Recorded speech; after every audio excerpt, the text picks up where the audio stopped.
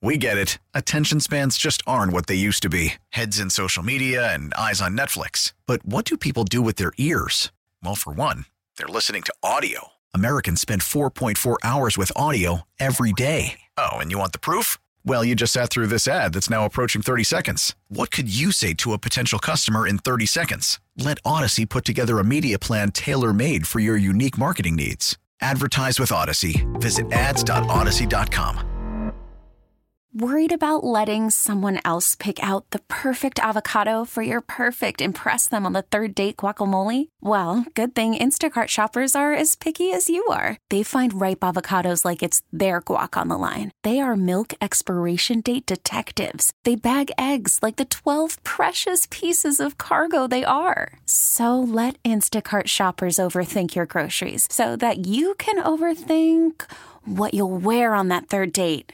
Download the Instacart app to get free delivery on your first 3 orders while supplies last. Minimum $10 per order. Additional terms apply. Bye-bye. Oh, you tripping. I'm out of here anyway. Peace out.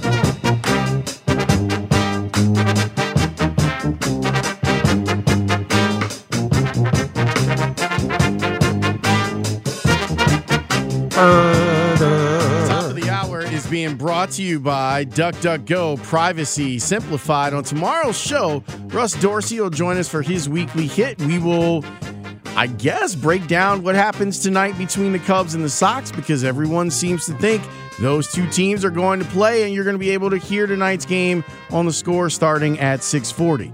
Until then, you got the afternoon show. The mob has been reunited, and boy, did they have themselves a time yesterday. They are Parkins and Spiegel. Hello, boys. What are you referring to specifically, I Lauren? listened to the show yesterday. You guys had yourselves a time. We did have a time. You know what's nice? When we genuinely disagree on something, because we were getting after it a little bit yesterday. That was fun. Yeah. Sometimes you got to like flex that muscle. Like I know for Danny, like he's been sitting on the bench for 2 weeks, like waiting to talk about all of this stuff. So I'm sure he was like, yeah, I got thoughts and things and feelings that I want to share. It's so right, Lawrence. At the end of the show, he looked at all of us. He's like, whew, I needed that. Yeah. That was like an endorphin rush. That was medicine for your boy. That was good stuff. It's an outlet for us, and oh, yeah. we're for the most part, I would categorize myself as an introverted extrovert. And when we get behind these microphones, it allows for us to give some of that. So when you don't have it, it's weird to do it around the house, even though all of us probably do. But when you don't have the outlet for it, it gets bottled up. Steph just didn't have strong enough Jaquan Brisker takes, though. Right. That was my problem. She wasn't in the camp of they didn't do enough for Justin Fields. I was like, yo, a box safety at 48 on this team? And she's like, can you pass me the formula? Well, you know, obviously the business is so steeped in the takeosphere here. With all the opinionists doing their thing and everybody scoring the conversations, and I've railed against that for so many years in different ways or whatever, but every once in a while when it's actually really there, whew, boy, that was fun. I feel like I'm going to be arguing with people all year long about this stuff. Listen, I think that a lot of Bears fans are cautiously optimistic for new GM, new coach, and I think the vast majority of Bears fans and observers are still in on Justin Fields.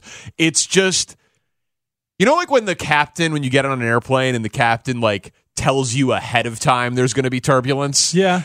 As a nervous flyer, like sometimes that makes me feel a little bit better because it's like, oh, okay, well then it's not a surprise, but like you're like, damn, it must be really bad if like they can already see 400 miles into the future that there's going to be turbulence instead of getting that 500-foot drop out of nowhere. Yeah, this Bears season is going to be like a 4-hour flight where they're like, we got no beverage service. Like if you need to go to the bathroom, you got to go right now, and you can only go to the one in the back. Don't even think about using first class. And we stocked every chair with some vomit packs in case we'll get there. And it'll be okay, but it's going to be a little rough. I'm going to go ahead and guarantee that you'll vomit. Just gonna, I hate flying. I'm just going to go ahead and call that out. Yeah, because like they don't really care about winning games this year, and I think that's pretty wise, actually. And week to week, that's not how Matt Eberflus is going to act.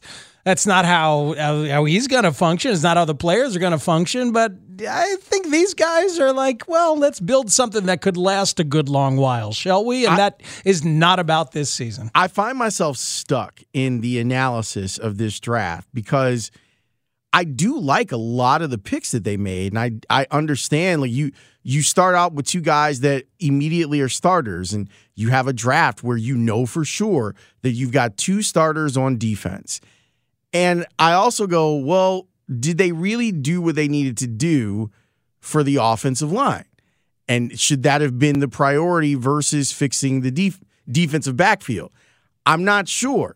I also want to give Ryan Poles the benefit of the doubt because he's new to the job. I want to let him do this the way that he wants to do it and then find out where we're at. So I'm kind of stuck in, I know there are some Bears fans that are like, this wasn't what they needed to do in the draft. And then there are some that are like where Speaks is at, is like, this year is a throwaway. So start stockpiling good players. And if you end up with 4 starters out of this group of 11, then you've more than done your job with this draft. And 2 of them for sure are going to start immediately. Yeah, where are you finding a third and fourth starter, though? I think Velus Jones will be a starter. If you count 3 receivers as starters, I guess. I do. I mean, most offenses are in 11 personnel. Yeah, so you think you've got him above Equanimeous St. Brown from the jump?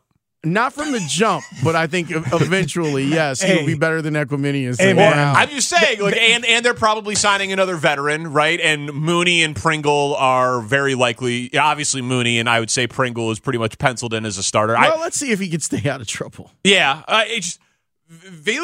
what was interesting to me about the Velus Jones pick was that while the first 2 picks definitely felt like best player available staying true to your board, Velus Jones felt like we need speed, we need a receiver, so I'm taking him. Like that one didn't feel like based on production because like they immediately like, well, he's the best kick returner in the draft. Well, you don't draft a kick returner in the 3rd round. This is a guy who they're going to do some very basic things with him to get him the ball in space. It's like the Giants taking Kadarius Toney, right? Last year, and they didn't do a very good job of incorporating him. There's no way that they make a pick that high with this guy if they don't already have some ideas like with Luke Getsy and some of the conversation. He's going to catch some screens. He's going to catch some quick slants. We're going to use him in space. They want to do what Deebo Samuels is doing. Yeah. They want to try and recreate some Tyreek Hill stuff. Sure. That's what they're looking to do with him. And we're burned because we just saw Matt Nagy completely fail to use Tariq Cohen effectively and then completely fail to use Cordero Patterson effectively. And then we watch Cordero Patterson light the world on fire in Atlanta. But I think these guys will, just because they're not Nagy, will be better at utilizing a player like this in space. Yeah, I mean, it's funny that those 2 names you mentioned, Lawrence. Like, well, they were the names that they mentioned. That's why I mentioned them. Right. The 2 most exciting offensive players in football? Yeah, I don't think anybody's recreating Tyreek Hill stuff. I don't know. Deebo Samuel, too, man. Like, if you were doing non-quarterback offensive players most exciting in the NFL, I feel like, maybe Jamar Chase gets mentioned, but like I think those guys might be 1 and 2 most exciting offensive weapons in football. But the reason Lawrence is bringing up Deebo and the reason he comes up is because he does it in non-traditional ways, whether it's running the ball or some of the ways they get him the ball, as opposed to like Jamar Chase, who's just a beautiful wideout who can do everything a traditional wideout needs to do. I think Jones might be a positionless offensive player. Right. I think that's the idea. An intentionally positionless offensive player. Well, they need speed. And he brings it. So get the ball in the fast guy's hands. Like there are worse plans. Lawrence, I think what I'm guarding against here is just how people are going to talk about Justin Fields when I legitimately think there's an argument that he's got the worst grouping of offensive talent around him of any team in the NFL. You could throw the Texans at me, you could throw the Jets at me, right? So maybe it's not the worst, but it's certainly bottom 5, and we looked at it a lot yesterday at some of the other teams. And so if the offense is awful and the defense has,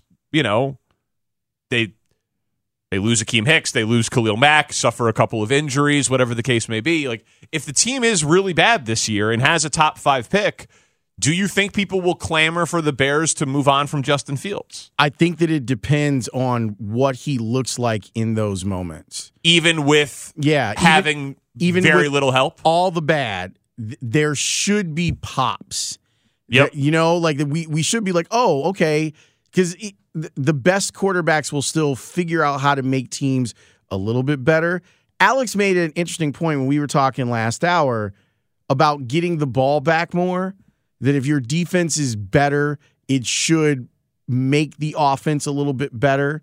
And that's him being positive in a system that he's very familiar with. That's why I'm stuck, Danny. Like, I'm stuck going, I think that they actually improve their team, but maybe not their offense. And then trying to figure out what we can hold Justin Fields accountable for as far as growth goes, to me, is a little bit confusing. And I think that that's okay. Like, I don't think that they necessarily had to buy in, both figuratively and literally, to we're just going to make Justin Fields better, and that is our only thing. They clearly didn't. They clearly went away from that idea. It is super interesting. They're clearly, we just watched a whole draft where, like, quarterback on a rookie contract means you spend a lot on a wide receiver. Veteran quarterback means you don't. Like, we just watched everything play off the rookie contract. We've been talking for the last several years about the rookie contract for the quarterback. That's not their timeline. They're giving themselves a couple years here to figure it out, but they're trying to build something that is more sustainable, that's larger than the quarterback. And we're not used to that because we've dealt with the quarterback first narrative for a long, long time, from a position of not having one. Yeah. And then from a position of maybe we have one for 2 different guys in the last 6 years. Let me ask you guys, like, let's wipe. I need you to do the Men in Black, like, mind wipe here. Take away Justin Fields' 2021 season. If he entered this year's draft, would he have been the number 1 pick? I think number 2, unless Jacksonville traded it. Because they had Trevor Lawrence. Right? But you still see him as a top 5 guy in this year's draft. First quarterback off the board. Absolutely. 100%. 2-time Big Ten Offensive Player of the Year, college football games, 4.4 speed, big arm, throws deep, smart. NFL-ready offense, etc. Absolutely. I think he'd be a Lion. If you're using the flashy thingy for the whole Nagy experience. Yeah, the prospect grade, right? I asked Matt Miller. Matt Miller said that he had a higher grade than Trubisky did.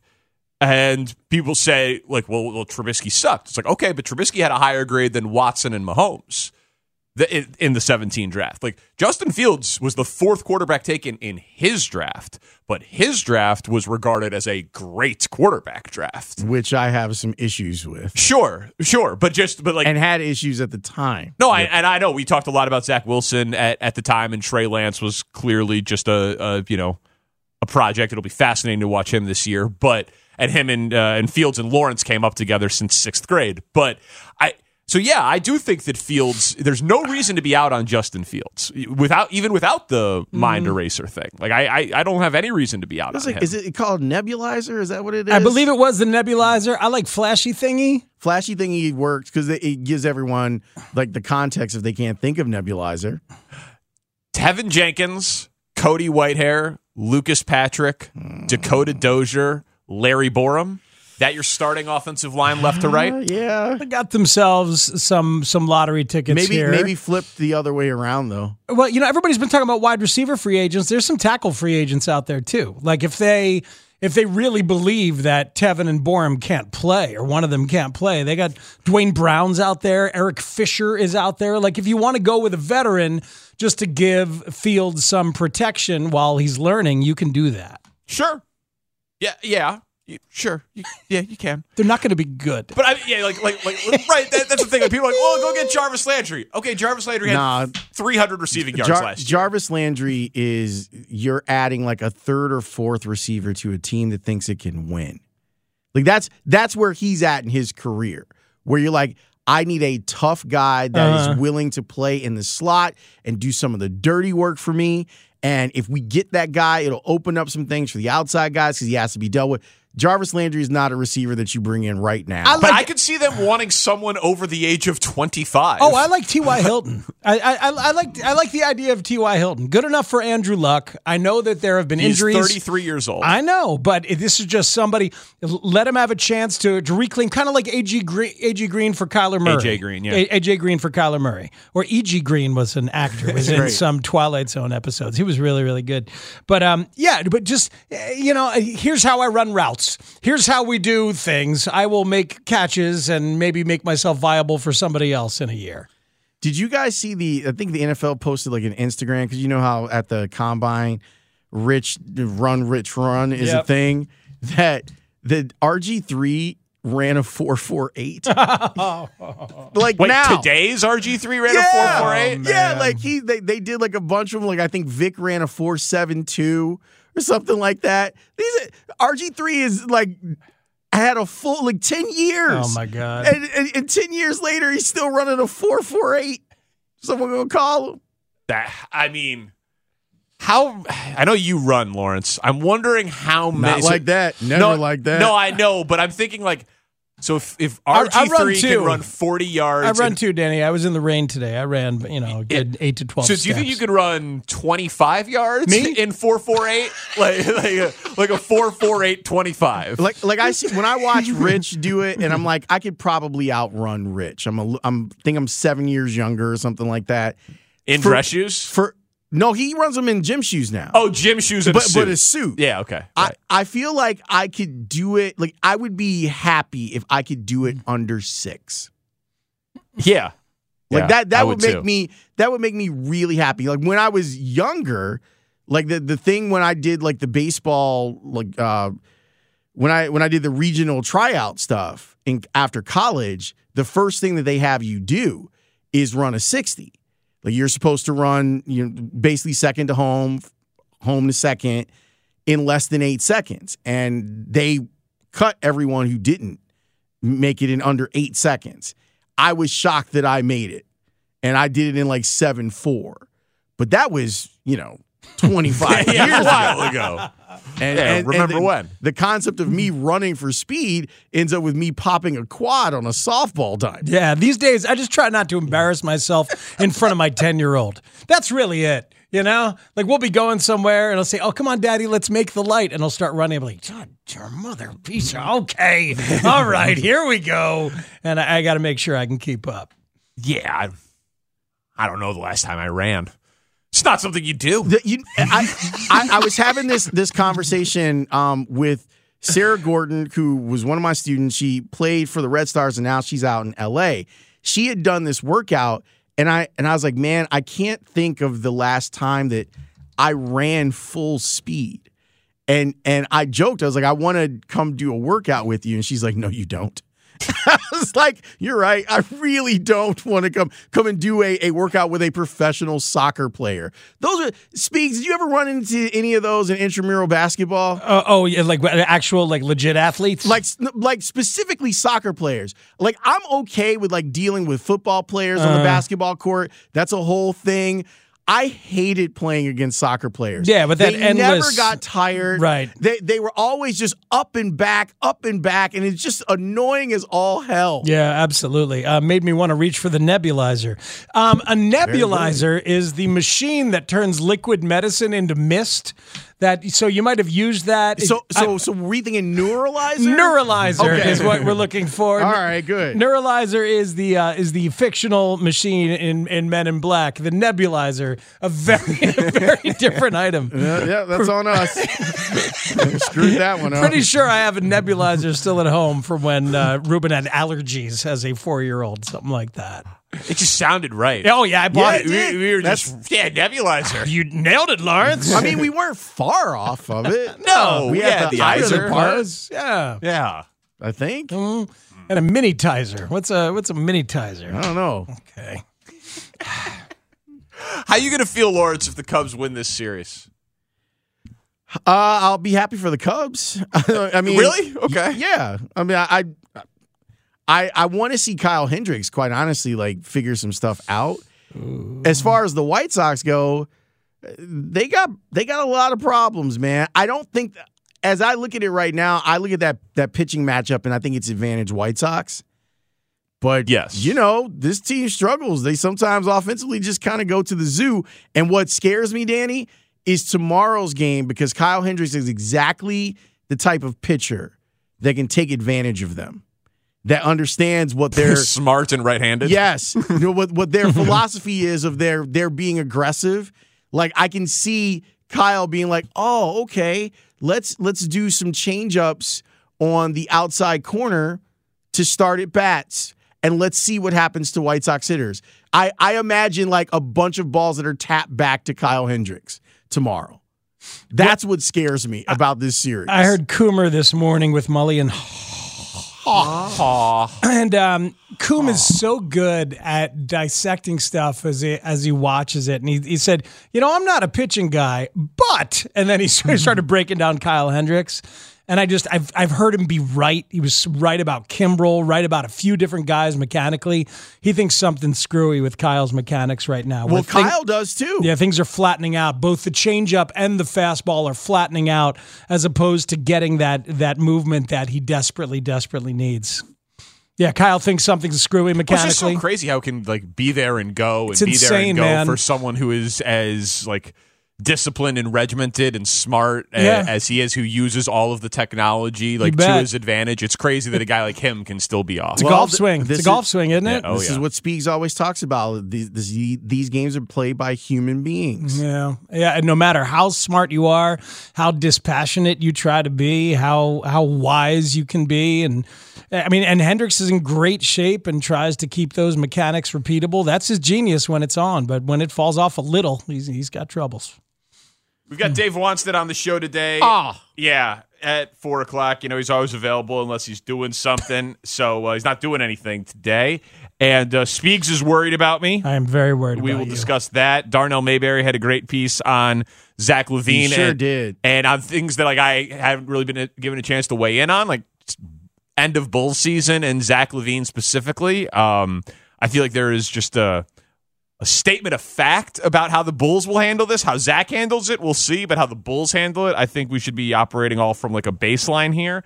And we'll talk plenty of Cubs and Sox as well today, Lawrence. All right, boys, have yourselves a show. I'll see you tomorrow. Thank you, sir. Thank you, Lawrence Holmes. Tanny's open, kicks us off. It's Parkins and Spiegel on The Score. We get it. Attention spans just aren't what they used to be. Heads in social media and eyes on Netflix. But what do people do with their ears? Well, for one, they're listening to audio. Americans spend 4.4 hours with audio every day. Oh, and you want the proof? Well, you just sat through this ad that's now approaching 30 seconds. What could you say to a potential customer in 30 seconds? Let Odyssey put together a media plan tailor-made for your unique marketing needs. Advertise with Odyssey. Visit ads.odyssey.com.